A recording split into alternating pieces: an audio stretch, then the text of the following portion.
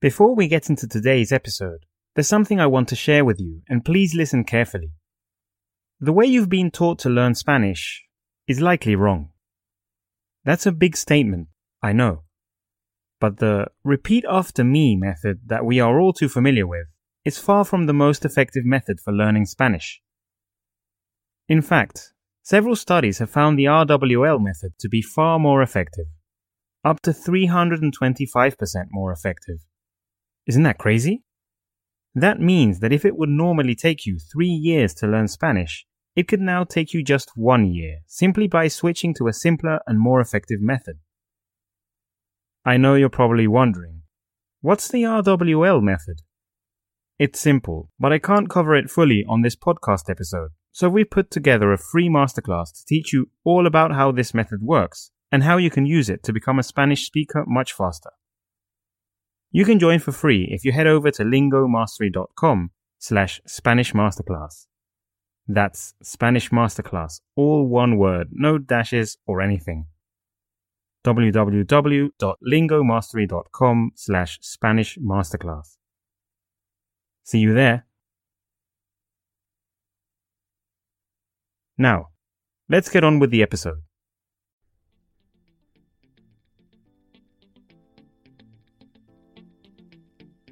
Hello and welcome to a new episode of the Learn Spanish with Stories podcast by Lingo Mastery. I'm Anthony, and in each episode of this program, we help you learn Spanish through the use of amazing true stories about Latin America. This podcast covers a wide range of subjects varying from the incredible adventures to be found in the Amazon rainforest to the realities of the humanitarian crisis occurring in Venezuela, including past, present, and future events that involve the Latin region. Our goal? To use the power of reading while listening and storytelling to boost your language skills. Remember, you can head over to podcast.lingomastery.com where you can find the transcript of the episode, including an English translation. In episode 12 of this podcast, we are going to delve into the life and story of an individual that left a dark stain on the history of a Latin American country. A truly ruthless dictator who transformed an entire nation after forcefully seizing power from his predecessor. This man was willing to kidnap, imprison, and murder anybody who stood in his path towards absolute power. We are talking about General Augusto Pinochet, ex-president of Chile, an experienced military officer who hungrily climbed the rungs of power until he stood among the gods. A man of many contradictions and controversies, as many consider he brought progress and protected the nation from the communism that ate Cuba whole, one cannot forget all of the damage he caused and lives he took along the way. Therefore, this episode is very necessary to clear up the backstory of a dictator who changed Latin America. Even more so when we consider how Chile is undergoing immense social change and is looking to move on permanently from Augusto Pinochet's legacy, as well as the constitution he created in 1980. This is the tale of dictator Augusto Pinochet. Episodio 12. General Augusto Pinochet, el dictador. Si no conoces el país austral, quizás sea momento de presentártelo. Hogar de unos 19 millones de habitantes y extendiéndose por la costa suramericana del Pacífico, Chile es el país más sureño del mundo y se considera uno de los países más avanzados de Suramérica en numerosos aspectos.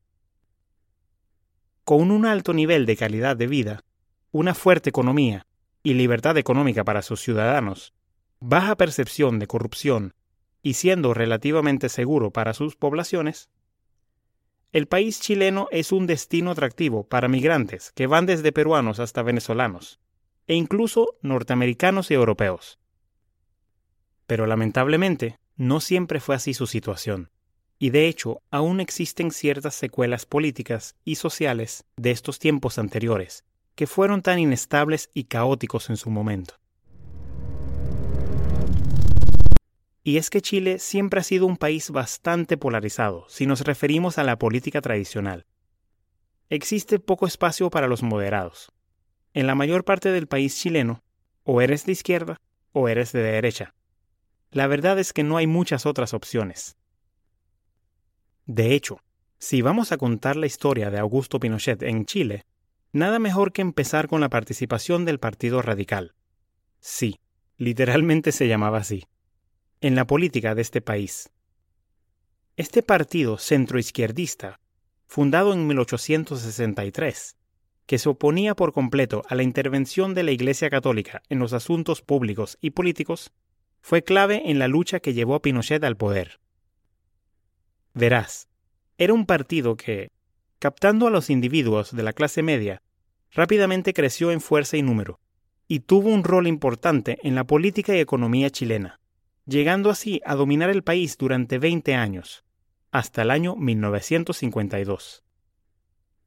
En 1952, el Partido Radical finalmente perdió las elecciones y su fuerza en el país, y pasó a perder las siguientes 2 elecciones también. Bajo el peso de la derrota y las diferencias políticas que se formaban dentro de él, este movimiento se separó en 2 organizaciones principales. La parte izquierdista, que buscó la alianza con otros partidos izquierdistas, y la parte derechista, que se convirtió en Democracia Radical. Precisamente aquí es donde entra un personaje muy importante, que mucho tiene que ver con esta historia: Salvador Allende. Siendo un médico con ideologías marxistas, Allende era un hombre que quería llegar al poder para mejorar la vida de las clases sociales bajas, con visiones de expandir la educación y nacionalizar las industrias agrícolas y manufactureras. A pesar de ser siempre un hombre determinado, perdió 3 elecciones presidenciales, en los años 1952, 1958 y 1964. Pero en la campaña de 1970 tuvo ayuda de unos conocidos. El Partido Radical, ahora aliado con otros partidos de tendencia izquierdista, formó la Unidad Popular, la cual tenía a Allende como su candidato.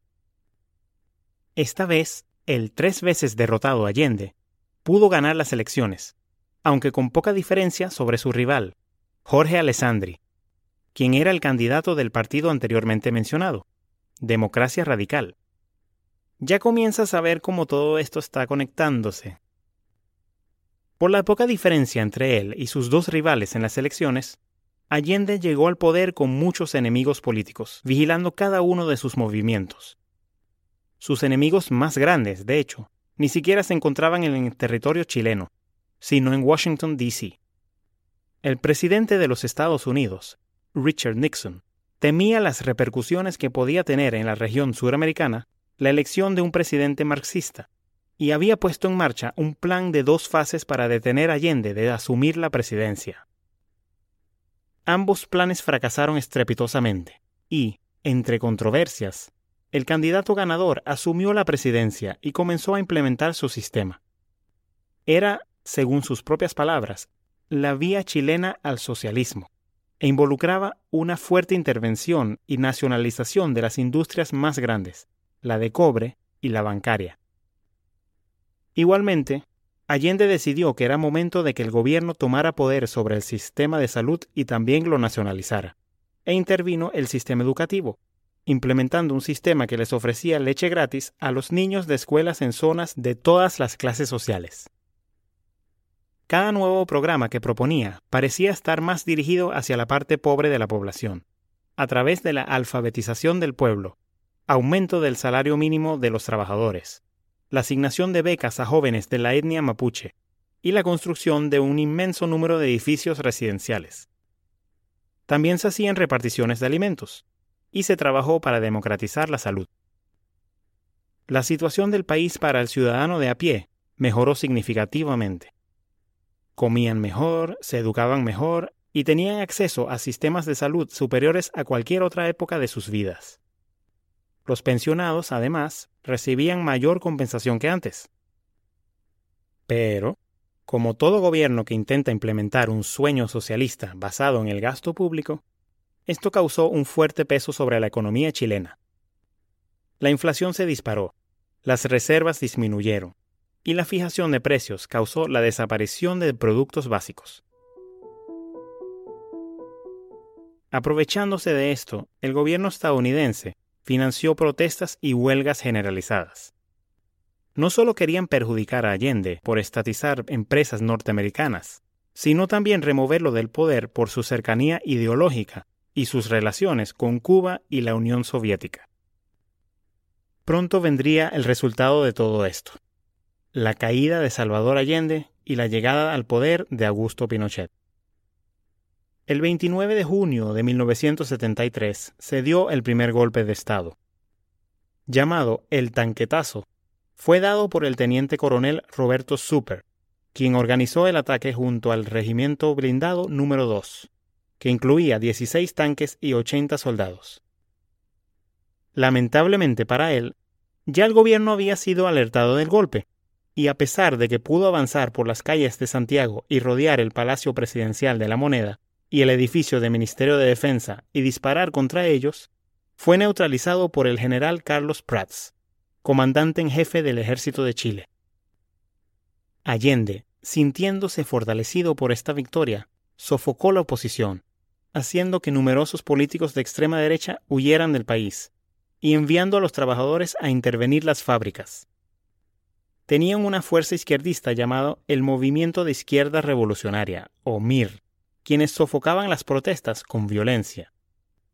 Además, tras una controversia personal del general Prats, Allende nombró a un nuevo comandante en jefe del ejército. Nadie más y nadie menos que Augusto Pinochet.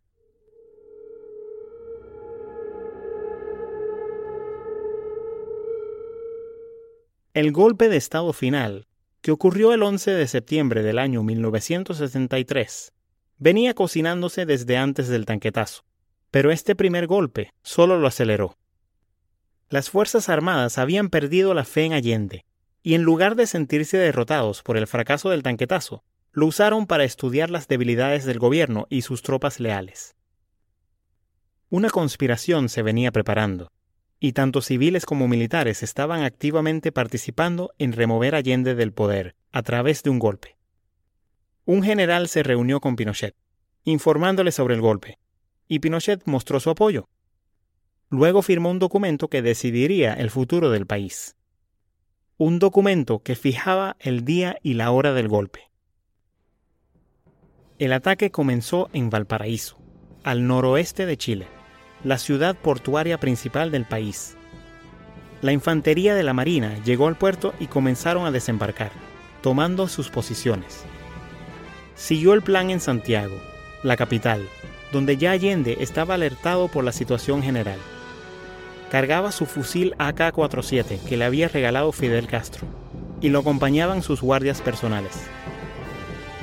Erróneamente, Allende pensó que Pinochet estaba preso, y dio un mensaje a la nación, diciéndoles que se mantuvieran prudentes. Pero pronto, el país entero escuchó el mensaje enviado por los autores del golpe. El ultimátum fue difundido por radio. Allende debía entregar su cargo y desalojar el Palacio de la Moneda, o de lo contrario, sería atacado por tierra y aire. Los civiles debían quedarse en casa para evitar las muertes de inocentes. Aseguraban que las Fuerzas Armadas y el Cuerpo de Carabineros de Chile estaban unidos para liberar a la patria del yugo marxista. Allende declaró que no se rendiría y dio un último discurso. Eran las 10:15 a.m. Todo el país escuchaba atentamente sus palabras, dando las gracias al pueblo y hablando de su sacrificio venidero. 15 minutos después, comenzaron los primeros disparos de los tanques que rodeaban el Palacio Presidencial. Al mediodía comenzó el ataque aéreo. Los videos quedaron para la historia, el asalto feroz al palacio y sus alrededores. Tan terrible e indiscriminado fue el bombardeo que incluso los militares lanzaron bombas sobre su propio hospital, el Hospital de las Fuerzas Militares. Al penetrar en el palacio, Allende supo que estaba perdido. Derrotado pero aún con la sensatez de no dejar morir a sus empleados, les ordenó arrojar sus armas y rendirse. Pero él, quien ya había prometido anteriormente que nunca se dejaría capturar por los militares golpistas, tendría otro destino.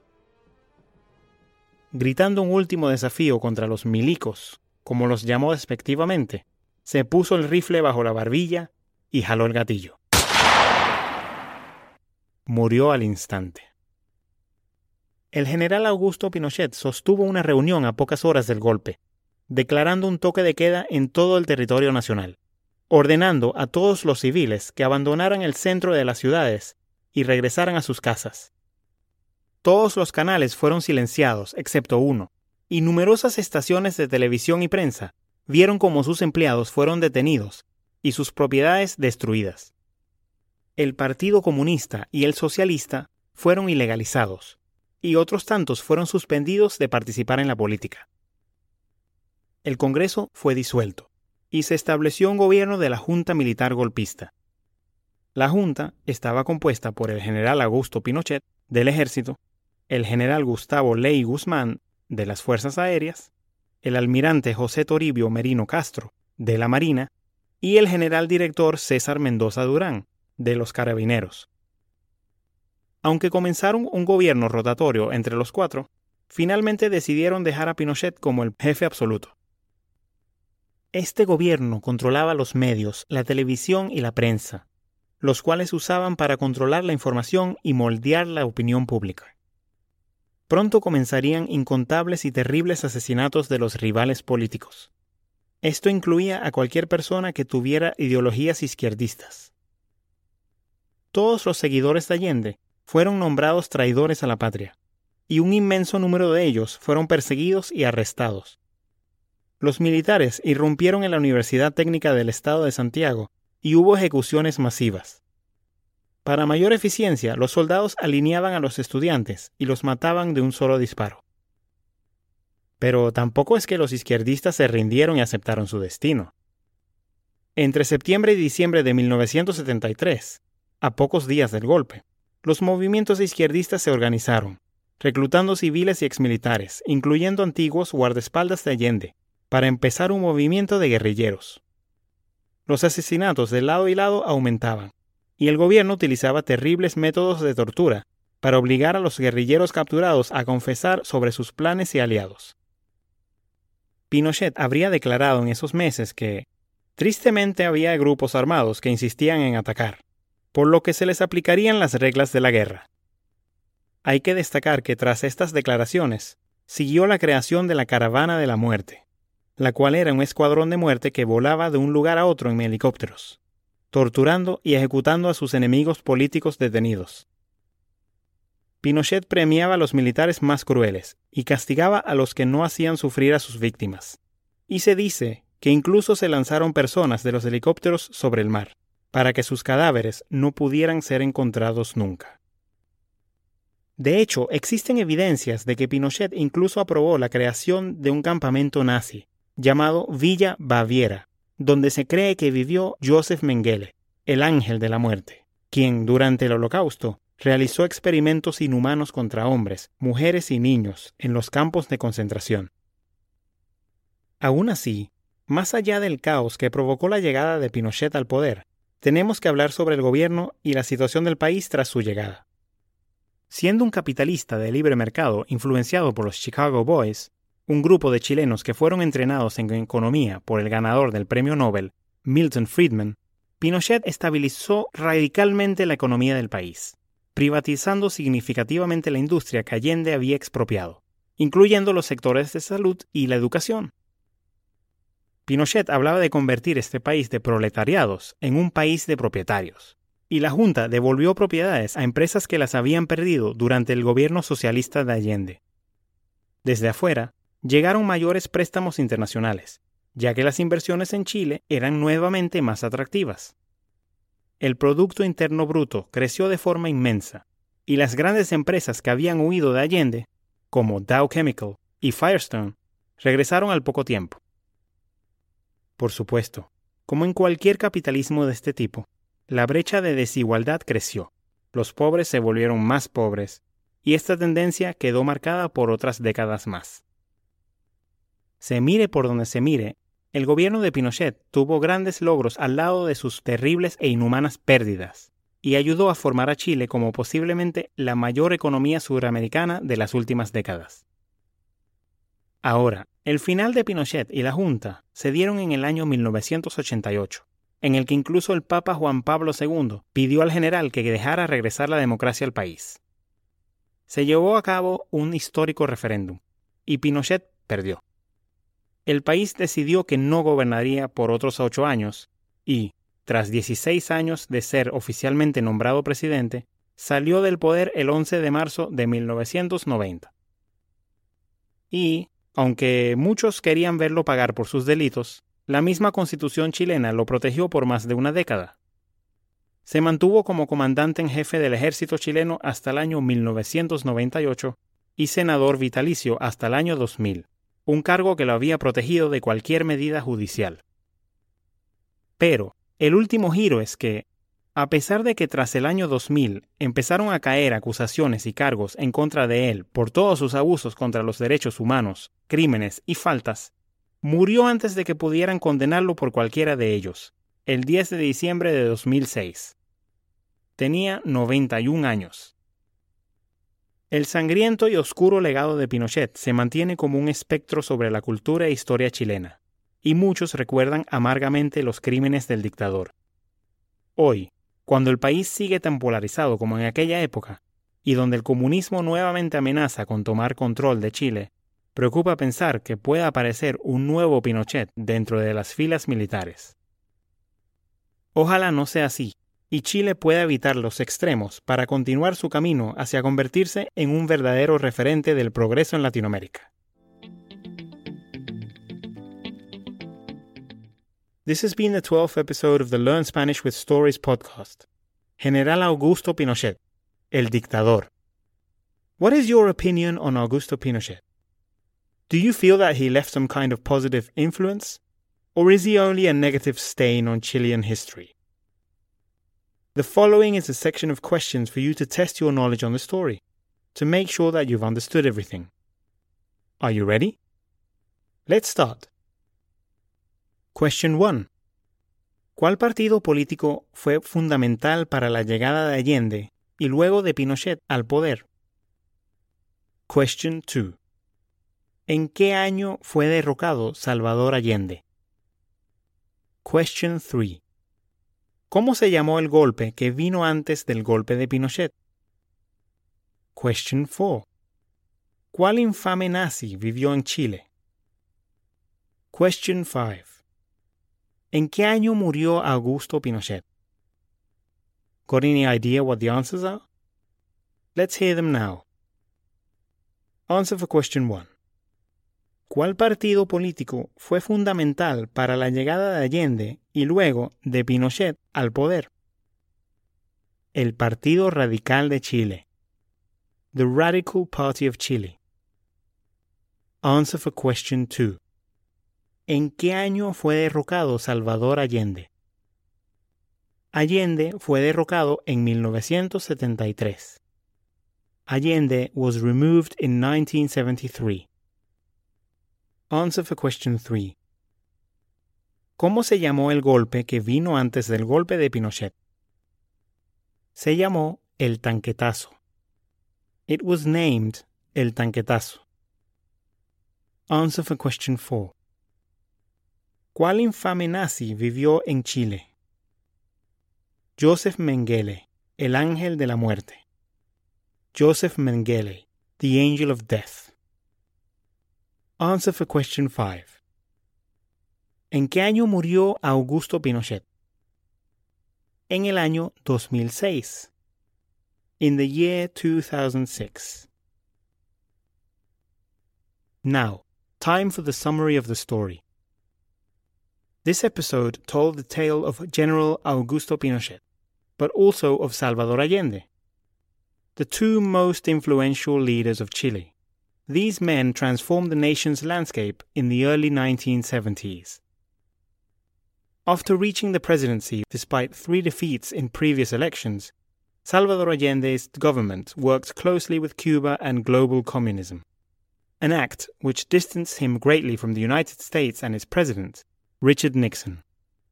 Through a series of conspiracies and growing bitterness, Allende was removed in a coup d'etat by Pinochet and the military junta, committing suicide before he could be captured. What followed was a government filled with human rights violations, including murder, kidnappings, and disappearances. Pinochet transformed the nation's economy for the better and strengthened Chile in the region. But at what cost? Thank you for listening to our Learn Spanish with Stories podcast. This has been the 12th of many episodes, and we plan to continue providing you with incredible stories about the fascinating region of Latin America. Please subscribe to our podcast on iTunes, Spotify, or whatever other platform you are using to stay updated on the latest episodes. And don't forget to leave us a review if you loved it.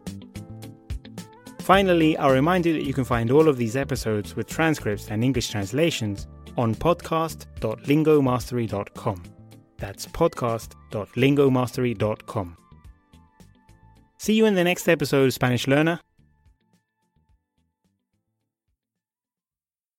One quick thing before I let you go. You could be learning Spanish up to 3 times faster just by implementing the RWL method. So if you don't know what the buzz is all about, we've put together a 5-day free masterclass to teach you all about the RWL method and how you can use it to become a Spanish speaker faster. You can join for free if you head over to lingomastery.com/Spanish Masterclass. That's Spanish Masterclass, all one word, no dashes or anything. www.lingomastery.com/Spanish Masterclass. See you there.